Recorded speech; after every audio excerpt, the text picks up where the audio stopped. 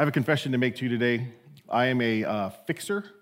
I don't fix everything. There's certain things that it's above my ability to fix, so I have friends who I call, and I'm like, hey, can you help me out with this thing? But I do like fixing things that are within my skill set, which is pretty small. But I do enjoy it. Recently, you may have known that I purchased a used truck. And when I put that truck off the lot, I thought, this is broken and this is kind of out of date. It's a 2009. This could be upgraded. So I went about fixing or repairing or upgrading my truck. I won't tell you how much money I've spent over the last few weeks on that truck. Not because I'm embarrassed to buy it, because it's not a large sum of money, but my wife thinks it's a large sum of money because she's seen Amazon and eBay boxes continue to come. And if I told you how much I spent, I'd have to tell her too because she's on the front row. So let's just say I've put some money into this truck. Not in the engine, I don't touch that. But I'll rip out a dashboard and put a stereo in and mess with light bulbs. So anyway, I'm a fixer, which is a weird thing to admit, I understand, because of last week's message, which we're going to get to. Last week I mentioned that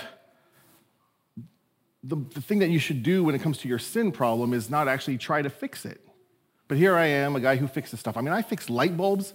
When a light bulb goes out in my house, it's the dad's job to fix the light bulbs. I will hunt down other light bulbs, and I will fix every light bulb at once. I fix attitudes. That's what a parent does. I fix people. That's what pastors do not fix people. Pastors lose people when they try to fix them. God fixes people. But it's a weird thing to admit that that's how I'm wired. That's what I'm a problem solver. I've only learned that the only problem I can't solve is when my wife has a bad day. You just listen, guys, just listen. Now, last week I recognized we talked about sin, and I said, hey, the best bet is to trust God and not try to fix your sin. And you're like, wait, and you guys remember this illustration last week? I stood here and said, oftentimes we think that God's on the other side of this pile of sin, and it's our duty to work this pile down, eliminate this pile so we can get to God.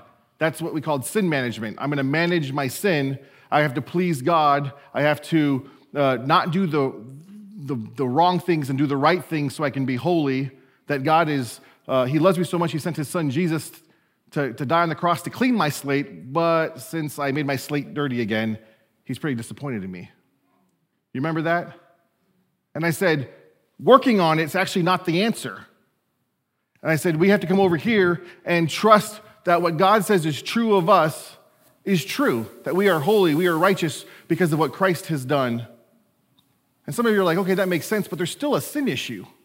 That makes sense, I guess, and some of you actually thought, wow, that's a new concept, the Christian life is a journey of trust where we grow and mature into who God already says we are.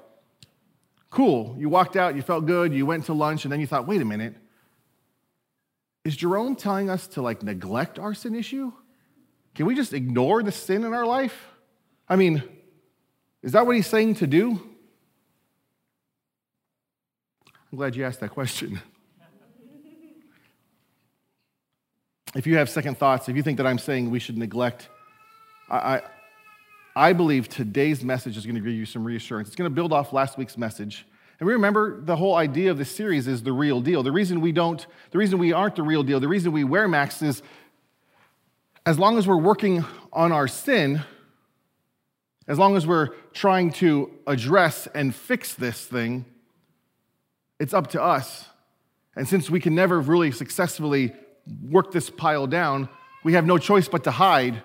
We're afraid of being the real deal. We have to wear a mask. We have to live with a fear that we're going to be found out. This message today, and I told you last week, if you come to one service in the month of March, let it be today. Thank you for being here. I expect you here next week as well. But this message is about how doing this thing, even though it seems a little counterintuitive, not working on your sin, is how trusting God really is the best way to address, the most effective way to address your sin. See, when you stop trying to fix your sin issues, you actually begin to sin less. Let me say that again, because I know some of this is so embedded if you grew up in church and you've signed up for accountability groups and you've signed, nothing wrong with accountability groups, but it's not the answer. It's a help. It's not the answer. You've signed up for software for your computer so you're not surfing porn. I don't care what it is. When you've tried to manage your sin and fix it, the most effective way is just trusting God and who he says you already are. And we're going to look at that today. I know it sounds weird. I know it sounds counterintuitive. It sounds like I'm saying you want a brighter smile, don't brush your teeth. But in the kingdom of God, things are upside down. The first is the last. The greatest is the servant. And when I am weak, I am strong. Trusting God is the most effective way to address your sin. Let's take a look at it. Ephesians chapter 2. If you have your Bibles, open it up to Ephesians chapter 2. And as you do, allow me to give you a little background. Paul wrote to the church in Ephesus. It was a church that was near and dear to his heart. You could read about his relationship with them in the book of Acts, Acts chapter 18, 19, and 20. In 18, he's on the tail end of his second missionary journey. On 19, he's at the beginning of his third. He stays for 3 years. And in verse 20, he's on his way back to Jerusalem. He knows the end is near. He knows he's going to be arrested. So he calls for the elders in a nearby town to meet him in a nearby town so he could say goodbye to them. He knows he'll never see them again. Near and dear to Paul's heart. And his purpose in writing this letter while he was in prison in Rome, after he finally said goodbye, is to give them instruction on how to live life, how to live the Christian life in light of what Christ had done on the cross. And he opens up Ephesians with this prayer that they would have spiritual wisdom. Verse 19 of chapter 1, he says this, that he prays that they would understand the incredible greatness of God's power for those of us who believe in him. He wants them to understand what God has done for them and then who they are because of what God has done. Read with me Ephesians chapter 2, starting in verse 1. Once you were dead because of your disobedience and your many sins. You used to live in sin just like the rest of the world, obeying the devil, the commander of the powers in the unseen world. He is the spirit at work in the hearts of those who refuse to obey God. All of us used to live that way, following the passionate desires and inclinations of our sinful nature. But by our very nature, we were subject to God's anger, just as everyone else. But God is so rich in mercy, and he loved us so much, that even though we were dead because of our sins, he gave us life when he raised Christ from the dead. It is only by God's grace that you have been saved.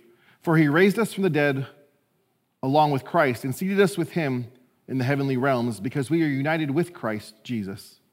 So God can point to us in all future ages as examples of the incredible wealth of his grace and kindness towards us, as shown in all he has done for us who are united in Christ Jesus. God saved you by his grace when you believed, and you can't take credit for this. It is a gift from God. Salvation is not a reward for the good things we have done, so none of us can boast about it.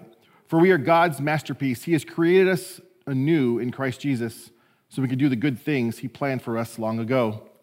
Now we're going to walk through this passage and we're going to talk about how trusting God is the most effective way to address your sins, how when you trust God and stop trying to strive to fix your sins, you actually sin less. I know it seems like it seems counterintuitive, but we're going to talk about this passage and we'll get there.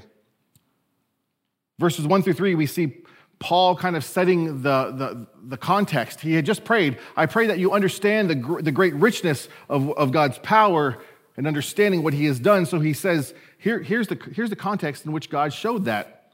You were spiritually dead, separated, alienated from God. He describes spiritually dead people as you lived just like the rest of the world.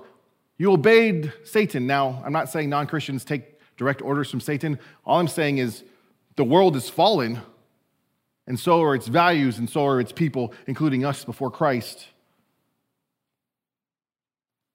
In verse 3, he says, and because you live like everybody else, dead spiritually, you follow the desires of your sinful nature. And then he transitions in verse 4. But God. Incredibly powerful theological good news announcing transition. You were spiritually dead, things were bad, but God. I giggle a little bit when I see this because when I was a youth pastor, we had a missions theme from the denomination that came with posters and banners, and it was called But God. And my senior pastor, who's my hero, was like, we're not putting But God on the wall. So not a good missions theme, but a great theological transition. You were dead, but God did something. God steps in. It's an introduction to the good news, and the good news is only good when the situation is bad. And he's painted a bad situation in verses 1 through 3. Like if a bad situation's, anyways. He says this in verses 4 through 10, that the good news is the result of God's mercy and his grace. And then he tells us these three actions that Christ has done that are part of the good news. Verse 5, he made us alive with Christ. Then he puts a parenthetical statement at the end of verse 5. It is only by God's grace that you have been saved. Everyone should amen on that one, at least when you read it at home. We're going to come back to that verse because he expands on it in a little bit. But he made us alive with Christ. In verse 6, he raised us up with Christ. And then he says he seated us with him in heavenly realms. Now, this is a figure of speech, meaning that he considers us worthy and destined to be seated with Christ in heaven when we finally get there. And then in verse 7, he says something. Let me read verse 7 to you. He did all of these things, made us alive, raised us, and seated him, so God can point to us in all future ages as examples of the incredible wealth of his grace and kindness toward us, as shown in all he has done for us who are united with Christ Jesus. Now, the Greek word here, show, actually is to display. He displayed like an artist who displays his work to show off his skill in a gallery. He's showing us off to display his grace and his kindness.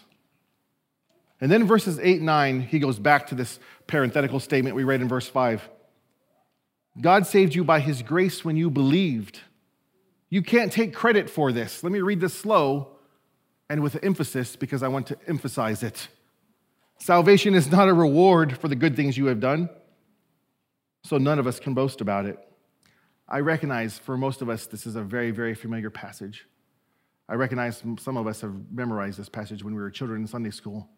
But I'm going to come back to this passage because for those of us who memorize that passage but still have been playing the sin management game, let's look at this with fresh eyes.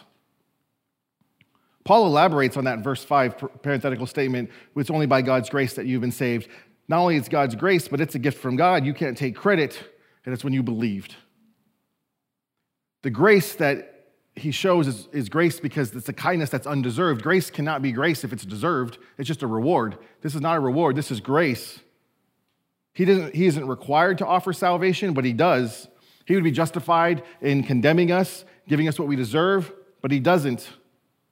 Instead, he gives us something we don't deserve. He didn't have to, but he loved us and he wanted to.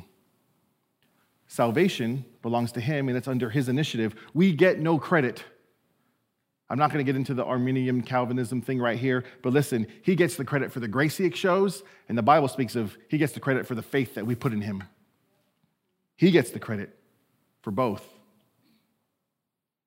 I read this definition of faith. There's other definitions of faith that are excellent, but this one works for today. Faith is trustfully accepting from God what he has provided without totally understanding what you are receiving. We trustfully accept without totally understanding what we're receiving. In order to receive it, though, we must give up and let go to open our hands to receive it.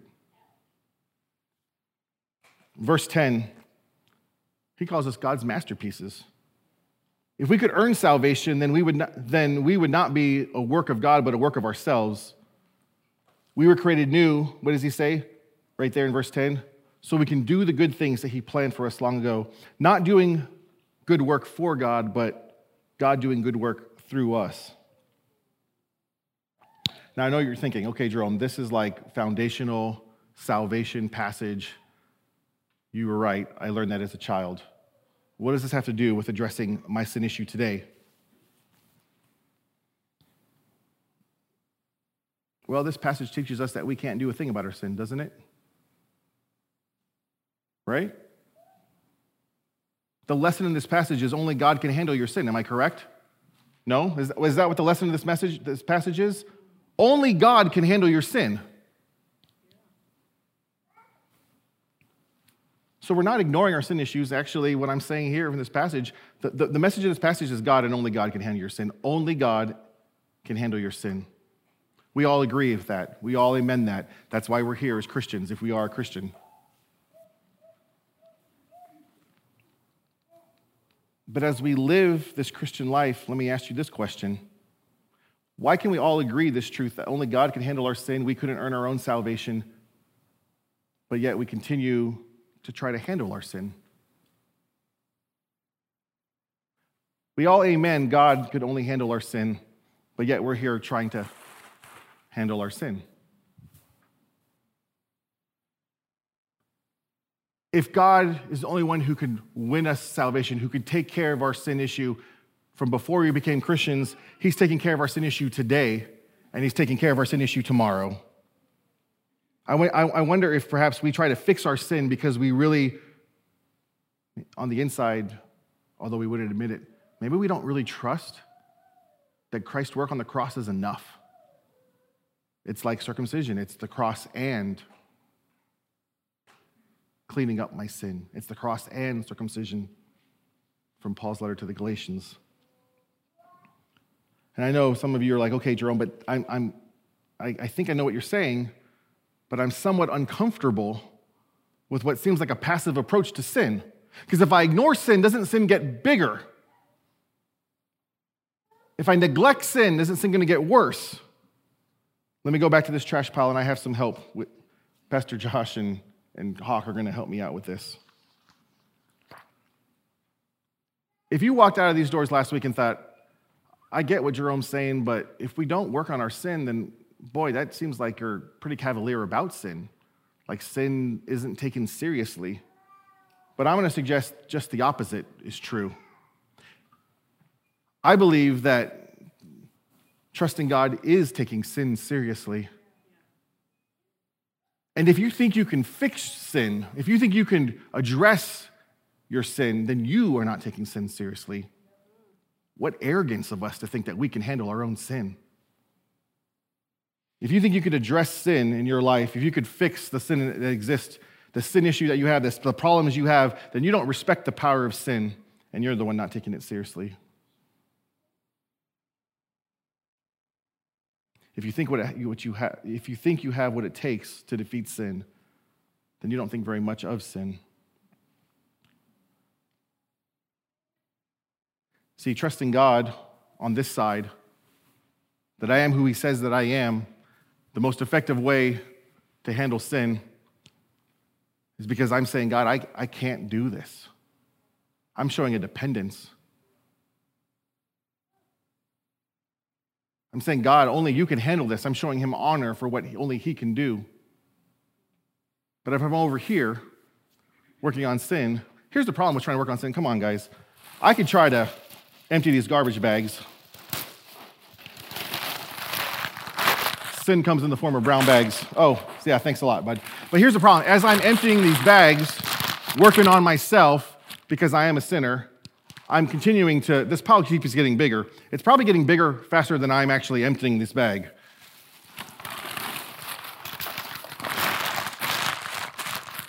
You get what I'm saying? These guys think I sin a lot. Thanks a lot for that.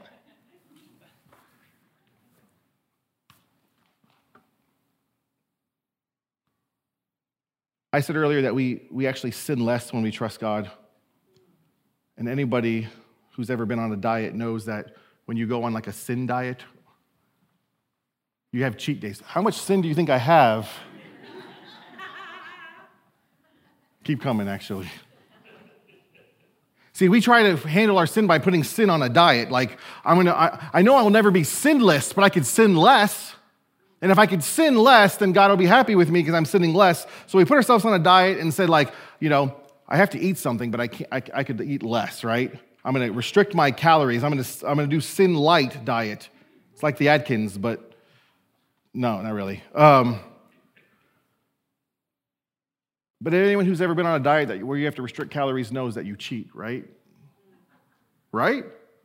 Any restrictive diet just begs us to cheat because we want what we can't have. We fixate on that thing. As a matter of fact, here's what happens with sin. We start to justify the sin. I've been so good for so long. Just one piece of chocolate cake. I've been really, really good. But you know what? I'm human. I could be bad once in a while. Just one chocolate bar. I don't really care anymore. I cared yesterday. I'll probably care tomorrow. But right now, I want this. Ice cream, pornography, whatever this would be. We cheat on our diets because we're trying to manage it. And we get tired of managing it. We get weary. And we have to reward ourselves once in a while because we're tired.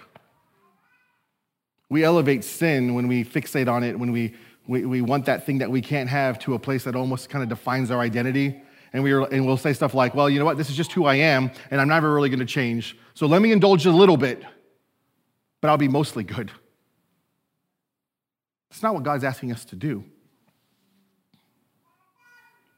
I'm convinced when you trust God, you sin less. When we become who God says we already are, righteous, in right standing, penalty's been paid, we sin less. He transforms us from the inside out. It's not an external. Look at verse 10 with me really quick. And here's why this is important. And here's why I want you to catch this.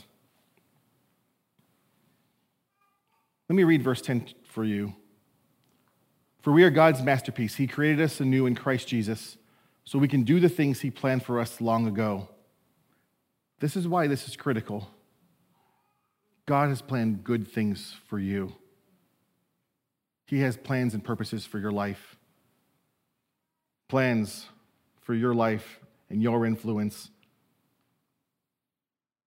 to make an impact for the kingdom in this world, which makes sin management not so much misguided zealousness for the Lord. I really think sin management is a lie of the devil. Because the longer you're over here trying to empty and trying to reduce the sin pile, thinking you're doing the right thing, misguided, the devil's happy. Because the longer you're over here trying to fix yourself, you're not living out who God says you are. As long as you're over here, you're questioning who God says you are. As you're longer over here, you keep working, you keep living in defeated guilt and shame because you'll never knock this pile down because it keeps growing faster than you can knock it down. He's happy that you don't trust that what God says is true. And I think the devil is happy that you think you can handle your sin. He knows we're going to get stuck there. I'd like to say, because I spent a lot of my life trying to fix my sin, that it was just misguided zealousness for the Lord. But I look at it now, I'm thinking, maybe that was the devil's plan all along. Because as long as I'm doing this, guess what I'm not doing? I'm not living out my destiny. I'm not living out my plans or God's plans and purposes for my life. God and only God can handle your sin. So here's what I want you to do. Just 3 things in terms of changing how we think and how we see things. The first is this: change how you view God. This is kind of a continuation of the point I made last week, but he's not on the other side of your sin pile, impatiently waiting for you to clean yourself up. He's right next to you, and you're looking at that sin together. Change how you view God. If you continue to see him as that God who's expecting performance because your dad expected performance, or your mom, or whoever it is, your football coach, separate that association. He's not on that side of things. He sees you through the lens of the cross, and now you, which is the second thing, change how you view yourself, need to see yourself through the lens of the cross. See, because of the cross, you have been made righteous. You are in right standing with God. Because of the cross, you've been reconciled. You are in right relationship with God. Because of the cross, you are pleasing to God. The penalty of sin has been paid. And because of the cross, you've been made new. Change how you view yourself. Now, here's a small, subtle change that I'm going to suggest to you. Most of us will say, man, we're sinners saved by grace. Great statement. It's helpful when you encourage people who stumble. Say, hey, that's okay. We're all sinners saved by grace. Theologically correct, nothing wrong with it. But I like to view it this way just because I think it helps me live out who God says I am. When I asked Jesus to be my Savior, when I said, God, would you rescue me? Would you save me? Would you redeem me? I was a sinner saved by grace. But today I'm a saint. I'm a saint, but I sin. I'm a saint who sins. Small change. That's not theologically incorrect. But I think it sets me up to start with, I'm a sinner saved by grace. Because of what Christ has done. God says I am a saint. I just happen to still have a sin issue. Move from sinner saved by grace to saint who still sins. We are still sinners saved by grace. I don't want anyone to come out of here and say, we are. That's the crazy thing about the gospel. On our absolute best day, when I'm knocking this pile down and you would not believe how much I can clean out, on my best day, when I'm serving the Lord, I'm still a wretched sinner in need of grace. But on my absolute worst day, the days when I pile more and more things right here, my worst day, when this pile is bigger than my head, taller than I am, I'm still deeply loved.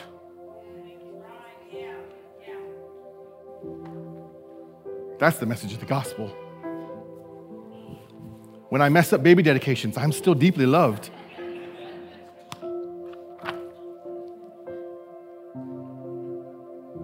I'm buying you lunch.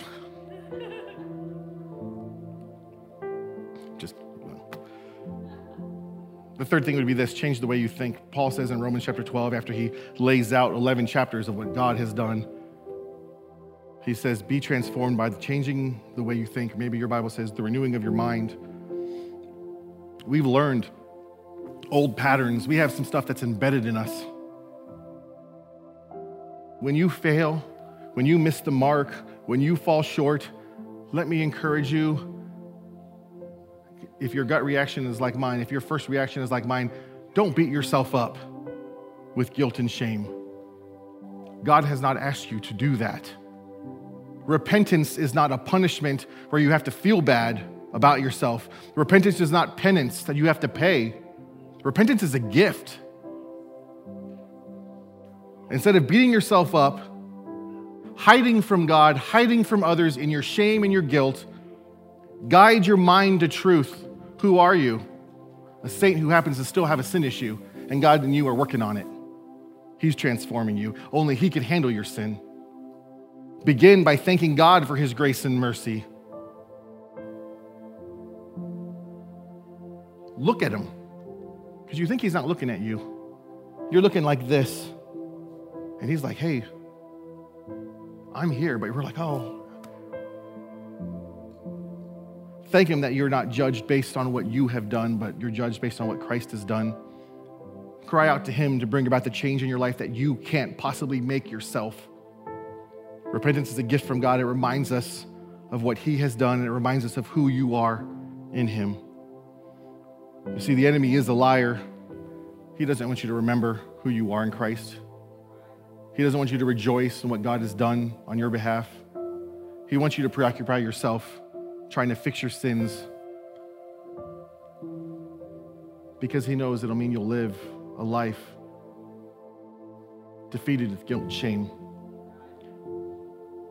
preoccupied with yourself, and on the sidelines, not able to realize the destiny God has for you, the plans and purposes He has for your life to impact this world for the kingdom.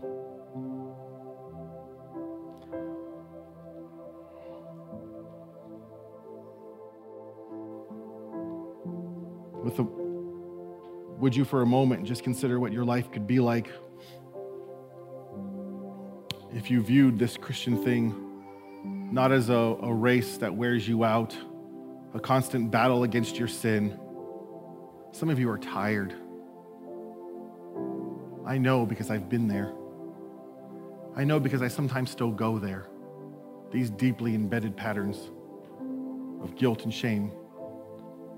These gut reactions of hiding and trying to fix myself. Imagine what it'd be like if you weren't so worn out, because you simply trust that what God says is true of you is true. You are in right standing and right relationship. You are made new.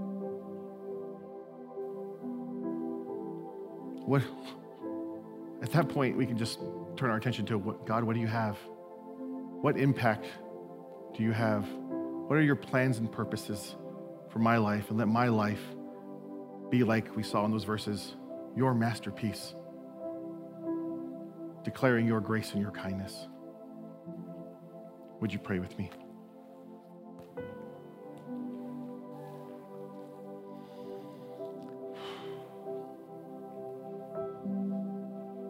No, I'm not going to pray right now. I'm going to tell you a story.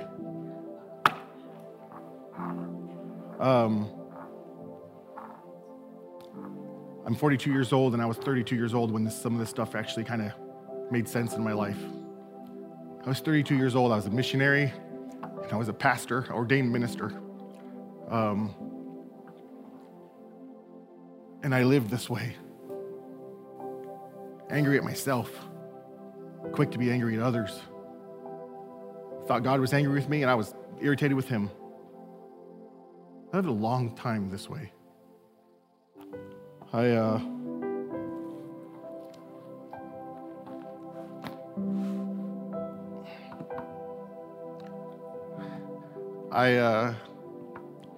tell you what happened. If I was here 32 years ago and I missed this baby dedication, like I was shook a little bit during this sermon. I don't know if you could tell, but I would have been devastated to have screwed up in front of you so badly.